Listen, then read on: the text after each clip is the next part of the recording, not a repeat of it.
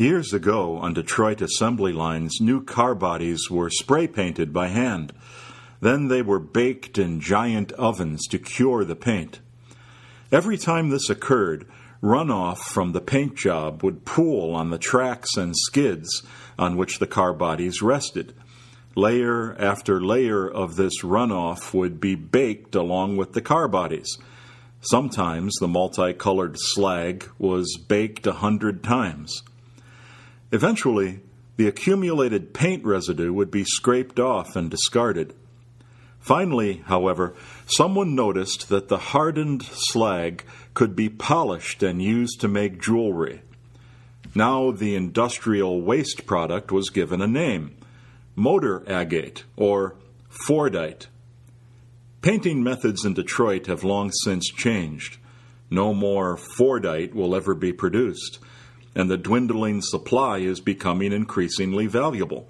So the slag that the car builders rejected has become, if not a gemstone, at least something beautiful and valued. Maureen Briere, the director of liturgical music here at the University of Portland, owns a musical instrument that was once a piece of industrial waste washed up on a beach in Haiti. A discarded oil drum, it was crafted into a finely tuned instrument by a Haitian musician. Now its crisp, cheerful tones resonate through the chapel of Christ the Teacher. So, the steel drum that was once discarded gives glory to God. These instances are brought to mind by Peter's words about Christ in our first reading. He is the stone rejected by you, the builders, which has become the cornerstone. Peter is talking to the Sanhedrin, distinguished, capable men whose sound judgment was relied upon to keep the Jewish faith alive in the midst of the Roman occupation. Yet they somehow managed to reject the one man given to the human race by which we are to be saved. It's all too easy to multiply examples in which the people who ought to know best in a given situation prove to be strangely blind. At my senior prom back in high school, the band was allowed to choose the prom queen.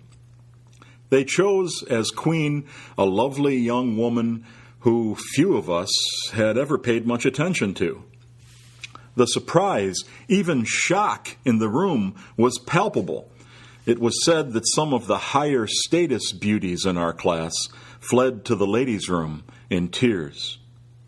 High school reunions inevitably occasion surprises of a similar kind. The conventional wisdom about who was most likely to succeed is routinely overturned.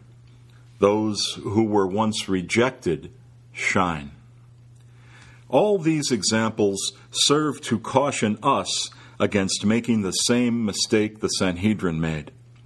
The conventional wisdom of our own time tempts us to marginalize the good news of Jesus Christ in our lives and in the world.